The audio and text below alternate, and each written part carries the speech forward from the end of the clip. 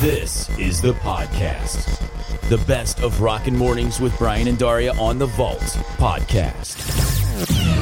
Time for some classic rock music news. Daria, what's going on? Poison's Bret Michaels recently had a biopsy on his stomach to remove possible cancer cells. Michaels says, quote, "Just knowing that I absolutely love the outdoors and sun, but with the recent passing of my friend Jimmy Buffett, I decided it was time for a more recent checkup of something I thought was nothing. Turns out it was something. Much love and gratitude to my family that encouraged me to get this checkup."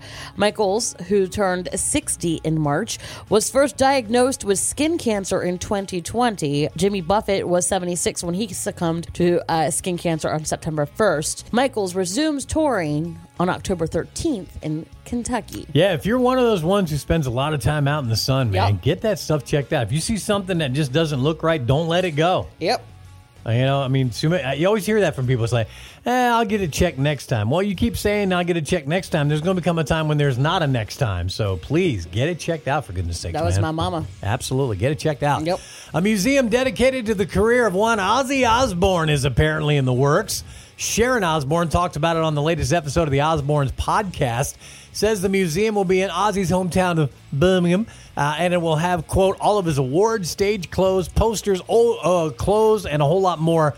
She says, we've got so much memorabilia, and we're going to do it totally interactive. Every video, every live show, everything's going to be there. They say it's going to almost be an educational thing for musicians and artists that want to see how you can come from nothing, and if you work hard enough, this is what you can get.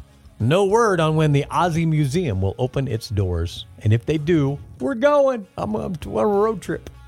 I want to go to the Ozzy Museum. They could have a whole section that you could just play old clips of Ozzy talking and just try to figure out what he says. What's Ozzy saying? I don't know. What? Wrong. That's educational and interactive. Sounds like a fun game, right? I like it.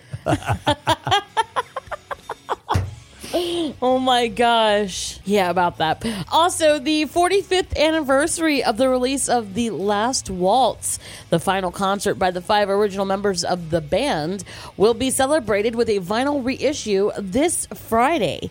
A release party that night at the Hutton Hotel in Nashville will feature an exhibit of photos as well as a Q&A with the soundtrack's producer and engineer Rob Fraboni.